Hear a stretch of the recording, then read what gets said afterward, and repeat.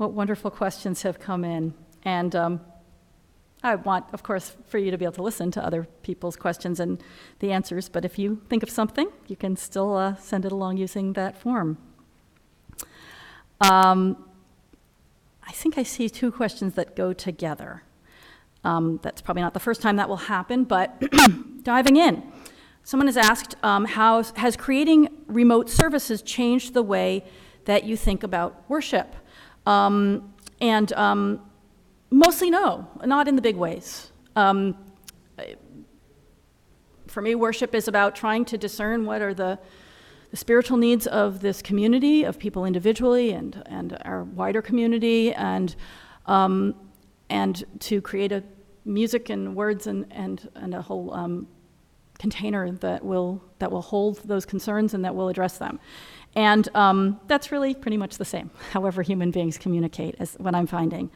On the other hand, one of the things that sort of, just kind of came clear over my vacation, the way quiet time can help the silt kind of settle down to the bottom. And I came back thinking, Edith Eddy suggested months ago, thank you, and I'm sorry, Edie, that maybe we could encourage people to turn their video on during the service. We had discouraged it at the beginning, and there were various technical reasons for that, and there were logistical reasons why we just said, well, we can't address that suggestion right now, but I'm going to readdress it with the worship tech crew and see if there's any reason nowadays not to encourage that. Just as a way of creating more community, which is the other question that I have here.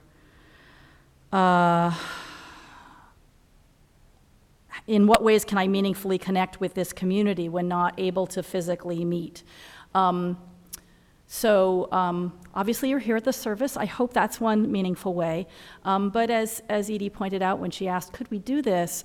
Seeing each other's faces live, not just a picture, not just a name on a black screen, can really help us remember that we are a gathered community and there are other people out there having this experience right now.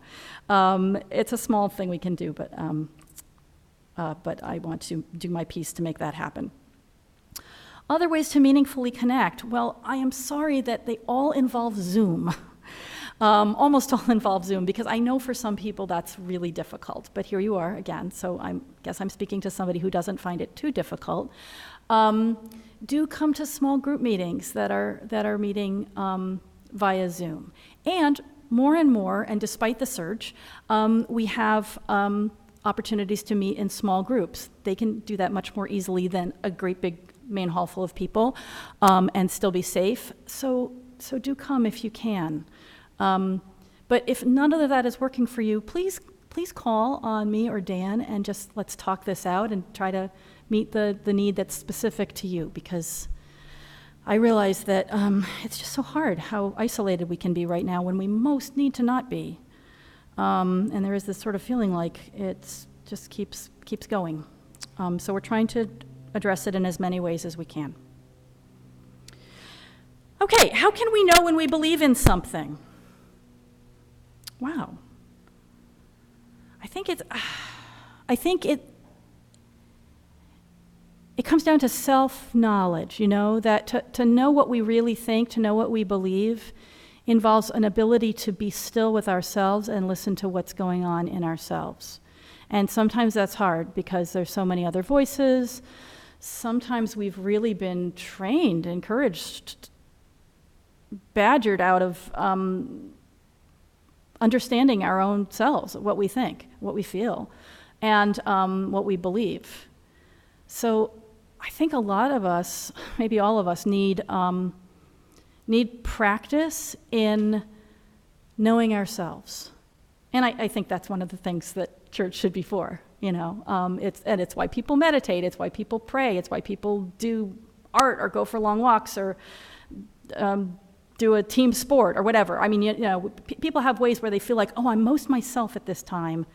I'm most in touch with who I am at this time. I think when we have enough of that in our lives, then the piece about what we believe comes clear. What are some ways our congregation can support efforts to change our country and our community to be more just and equitable for people of all races, ethnicities, gender identities, economic classes, and other forms of oppression? Wow, I love that question, and there are so many ways we are doing it already. There are always so many more ways we can be doing it. I wasn't joking when I said go to the Green Sanctuary Committee meeting if you would like to help green our world, because that is, of course, very much a justice issue, and that's one of the things that our committee will be working on. It's about the whole planet and all the beings on the planet, but it's also about how unequitably people are struck by environmental problems. We have folks engaging in Beloved Conversations starting in a couple weeks. This is the time to sign up. So if you are interested in being part of Beloved Conversations virtual, it comes to us glowingly recommended by Linda Hannigan and Brooke Bashara. Fire me follow-up questions about any of these things if you wish, or them. We have Dismantling White Supremacy group. We have a Welcoming Congregation Renewal group. These are ways we're working on it right now. We have the Safe Parking program, and that we are trying to launch. There's going to be a question about that I see coming down the list here, and the programs that we do right here, the service programs, Hotel de Zinc and Heart and Home. So many ways to work on this. There's a lot of people working against voter suppression, huge issue that applies to all those things. Yeah, I think getting involved together is really great because it can be discouraging work, and we need to help each other along. What's a nice Jewish girl like you doing in a church like this? Two-part answer. One, this nice Jewish girl was raised by devoted Jewish parents to ask questions and to follow where her questions led. I sometimes wonder, I think it might have made them a little sad that it led me to question my way out of conservative Judaism in which I was raised, but they've always been incredibly supportive, and I think it's because this is how they raised me to be. And the other part, in a church like this, I'm just so glad to be in a church that welcomes people with their various religious backgrounds and paths. My path isn't particularly Jewish anymore, but I know it's deep in, Judaism is deep in me, and that feels completely welcome here. Even with the word church, which I know for some people that feels really like that's a barrier if they grew up in a religion that doesn't call their gathering place a church. I made my peace with that personally, but I realize that can be hard for people. So in a congregation like this, if that works better for you, having grown up Jewish or Muslim or Hindu or something else. Why is there air? Somebody here must be able to answer that better than I can. You might be joking, but I think it's a great example of a backwards question. There's reasons why there's air on certain planets, right? Okay. But the reason that we are here to ask that question is because there is the kind of air here that there is. That's why we are beings that can breathe a mostly nitrogen mix with enough oxygen for us to survive, right?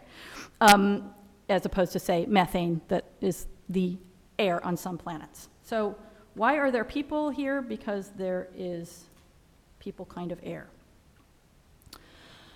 Okay, this first question sounds a little rhetorical, but why should we still have a relationship with Stevenson House? And I want to answer that as a real question.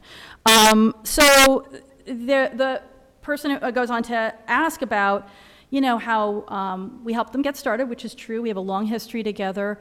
Sometimes our relationship is a little tense, like getting everybody to wear their masks, please, when you're on our campus. And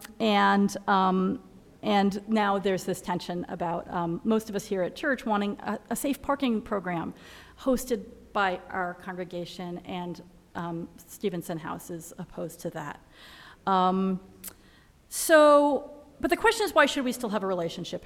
And we're going to still have a relationship because we're neighbors, we want to be good neighbors to each other, and we're not always going to see eye to eye. So Christopher Kahn, who's leading the Safe Parking Program, and Brooke Bashara, our president, and I were just touching base about that this week, affirming that we will continue to be in conversation with them, not just at city council meetings, because we are neighbors. And even when we are really in conflict about something, we want to work together as much as we can on the things that we can work together about. So, so we will, like in any relationship,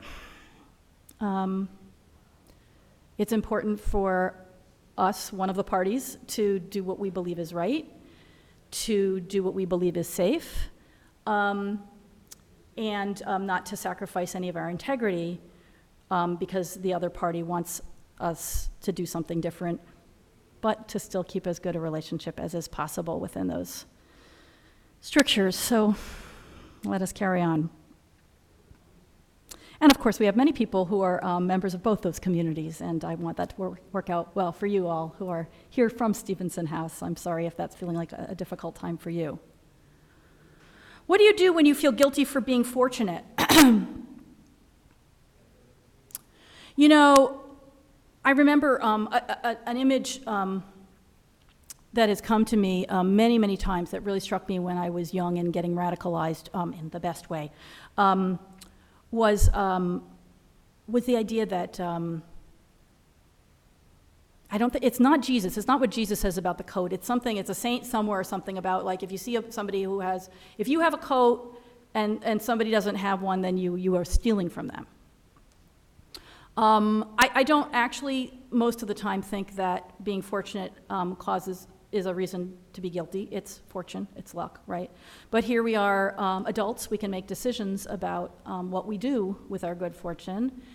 And I do, in my more radical moments, think, well, I should be evening things out so much that, not that I am shivering with cold, but that I have just enough. And so all that is a preface to saying, I do not live what I am about to say. I work on it. I think that you try to reduce the gap between your good fortune and others' ill fortune as much as possible, because we all just got a roll of the dice in how we landed, but after that, there's something we can do. We can work hard, which sometimes can make your luck turn. But as we know, you can work really hard and still be scraping along.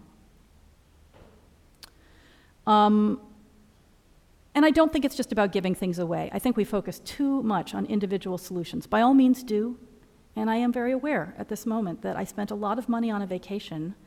I could have given that all away. I didn't need to go across the country in an airplane with my family. So these are all compromises, and they're all imperfect all the time. But I think feeling like we do what we can to create a more just system, and really digging deep to what that would mean, is the best response to guilt. We have a system that really more and more helps the fortunate become richer and richer, and the unfortunate fall into hopeless poverty. It does not have to be that way. It hasn't always been that way. See the above question about dealing with economic injustices? I would love to have a group about working on economic injustice, but we have enough groups, but a lens to put on all the things that we're doing is class.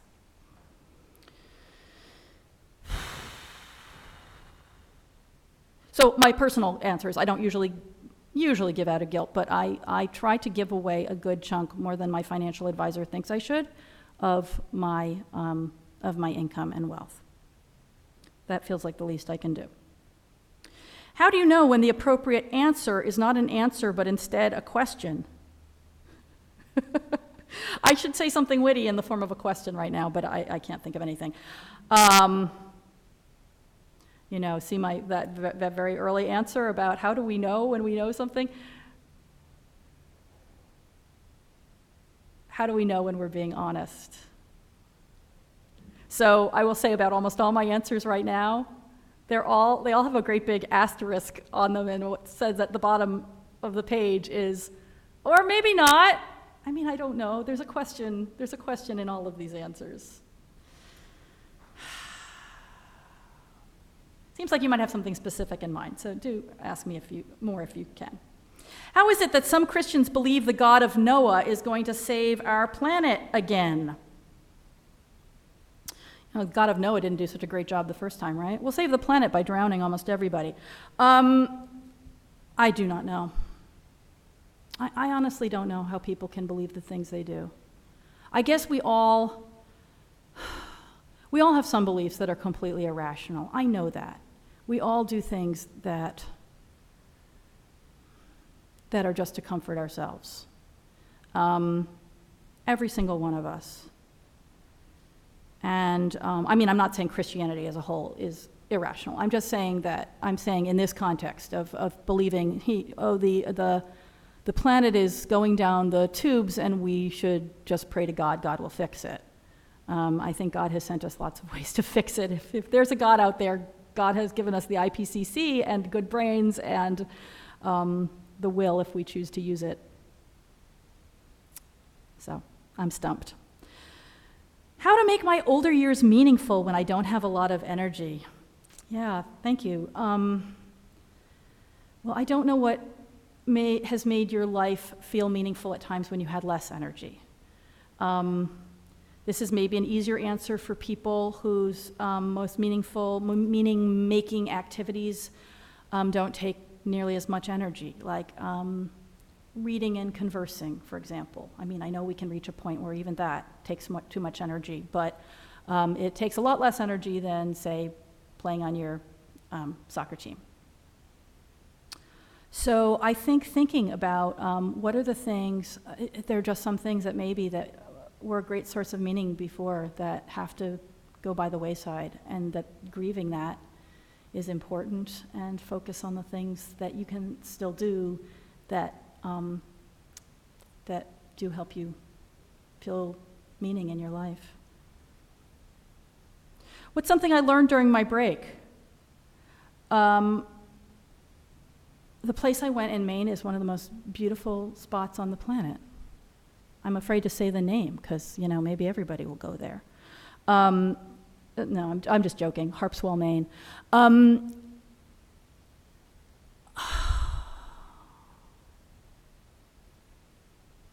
I also learned a cure for homesickness. It's not the only time I've learned this, but I needed to learn it again. Going back to Vermont, where I have not lived for 18 years, but which I still miss now and then, spending a few days there really helped me lay that to rest. It's very beautiful. I loved being there. I look forward to going again, and thinking about it doesn't give me the ache that it gave me in the past. I hope that lasts. I've learned that before when I went to places that I missed so terribly that it hurt inside, that just to see them once again allowed me to let it go somehow. Somebody asks, how are you? No, really, how are you? Thank you. I really, really am doing great. Yes, I am among the fortunate. I am very blessed. If I can embarrass my daughter, I was reminded of that just this week when I said something about how great it is to be with her, and somebody said, wow, you're lucky. The 13 through 15 years were not like that for me and my kids, and I thought, yeah, I'm really lucky. And it's okay, Indigo, if you want to melt down sometime and be impossible, that's allowed too.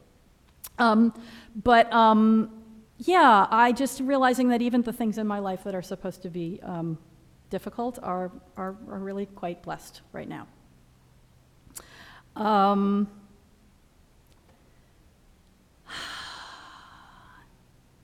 Let's see. To keep democracy alive, we may need to reach out to voters continuously, not just right before elections. Do you agree? Yes. If so, can the UU Church help with that? Yes. Yes, I've been writing postcards. I think Elsa is still doing this, Elsa Schaefer, sorry if I'm steering people wrong. Linda Hennigan sends out postcards to voters, partly about voting, but also about other kinds of organizing. And I love the ones that work, that get their information from Reclaim Our Vote, because that is a people of color-led organization, and I feel like that's where I, a white person, need to be taking my cue.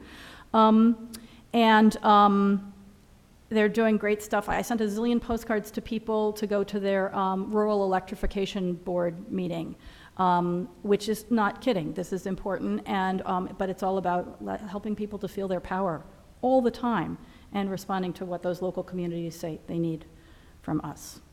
So, please, yes. We had a great time all writing postcards together one day about a year and a half ago, shortly before the shutdown. So I hope we'll do that again. But we can do it home, meeting by Zoom too.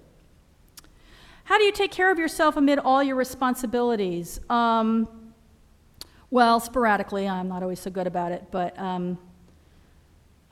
the things I do best are I get enough sleep, I read for pleasure. I talk to a lot of colleagues and I realize that people feel like they never read for pleasure, and I think, oh, I totally indulge myself about that. It's just non-negotiable for me. So good. Exercise, don't like that part, but I'm trying to be better about it. And have time with my family. That's the most important thing. And for much more about this, see next week's service. I mean, that's not just about me, about how all of us can take care of ourselves amid our responsibilities. But thank you. COVID really brings home to me, I don't have it so bad. I am not like one of our community ministers, Melissa Thompson, a chaplain in a hospital. She does palliative care. It is nonstop dealing with COVID. I know Jen Dillinger, who's also a chaplain at a different hospital, would say something very similar, although palliative care is not particularly her specialty. People in medical fields and other people related directly to COVID have been out straight for a year and a half. I feel very lucky in comparison. What does your word worship mean to you use? Do you use mean one thing by any such thing?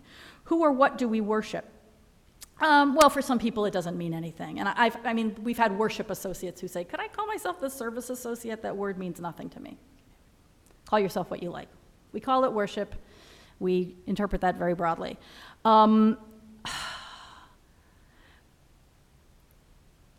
me, there are things that I worship. There are things that I want to take a moment to remember and revere, and I hope that our services are a part of that. But that's not all that services are.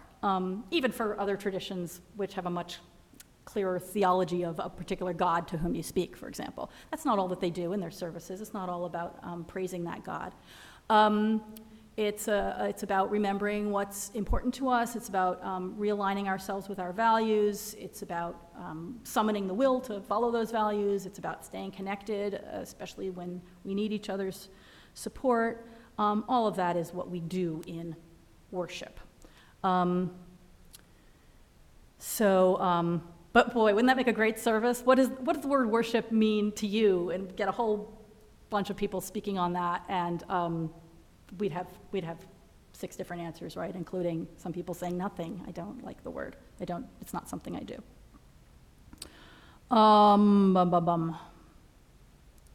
I struggle with the word perfect. Does the relative use of this word translate to all being perfect in the end or nothing? Should it be a word to use only in reference to personal outlook and defined so in dictionaries, adding to the existing definition of without flaw or defect? I'm not sure what you mean by perfect personal outlook, but I say this as a perfectionist. I know there is no such thing as perfection. I mean, that's right. Somebody asked, one of the kids' questions in the poem was about perfection, right? Nothing is perfect. In terms of having no flaw, no defect,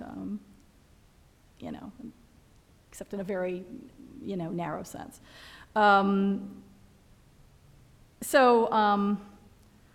I struggle with it too. All in all, I think we should use it less. I loved being introduced to the expression, instead of practice makes perfect, practice makes progress. That just, I feel myself breathing more deeply just hearing that shift. Perfection is not a goal that I feel I can aim for. For a denomination that does not embrace the word Christian, how do we take back the word from those who use it to support very non-Christian beliefs? Boy, that is so where we get stuck so often, isn't it? And I wish we embraced the word Christian better as a denomination. I mean, not that we are a Christian denomination. We're not. We are multi-religious. Some of us are Christians, some of us are not. Those who say they're Christian mean many different things by that, of course. But I think it is important to take the word back. It's a beautiful and honorable tradition with so much beauty in it, and it is the path of many of our folks here at UUCPA and in the wider UU world.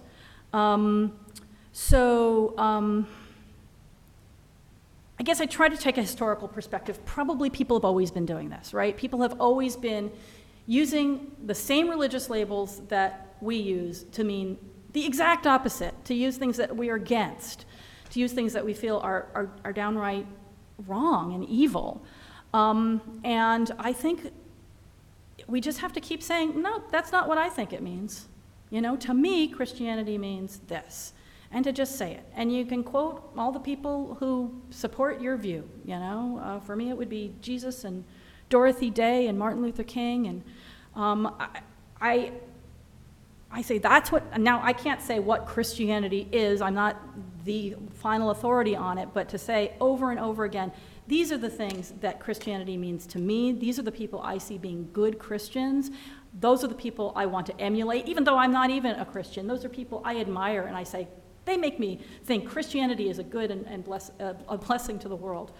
I think we just have to keep doing it boldly and say it to people. Oftentimes we have to say it to the people who are kind of in our camp, right? People come to church and they're like, don't use religious language that sounds like Christian because, and they have these understandable, horrific thoughts about the likes of Pat Robertson, I'm so out of date. There were more worse people more recently. And I get it, and I have to say, he's not the whole picture. And, everything's like that, including Unitarian Universalism. There's plenty of UUs I'm not proud to be associated with in our history. Not too many nowadays, but sometimes. And it's important to say, to me, this is what our tradition tells me to do. Otherwise, they'll just grab it. They'll claim it, and they'll claim it in the eyes of other people, and that will never stop. And everybody struggles with this, if they're honest. So let's claim the beauty of our traditions for ourselves and our world, because it needs it. It needs them. Wow, I actually answered all those questions, but I'm running a little late. Not too late, because we did. We just have a couple more things that we want to do together, but one of them is to sing. So thank you, everybody, for your questions. I'll keep checking that form for just a couple more days before I take it down, and of course, I'm going to follow up on the questions you asked me to ask you. So if you think of other things, do send them to me that way. And of course, questions. As Ms. Cummins told her students, they are always welcome. They're always needed.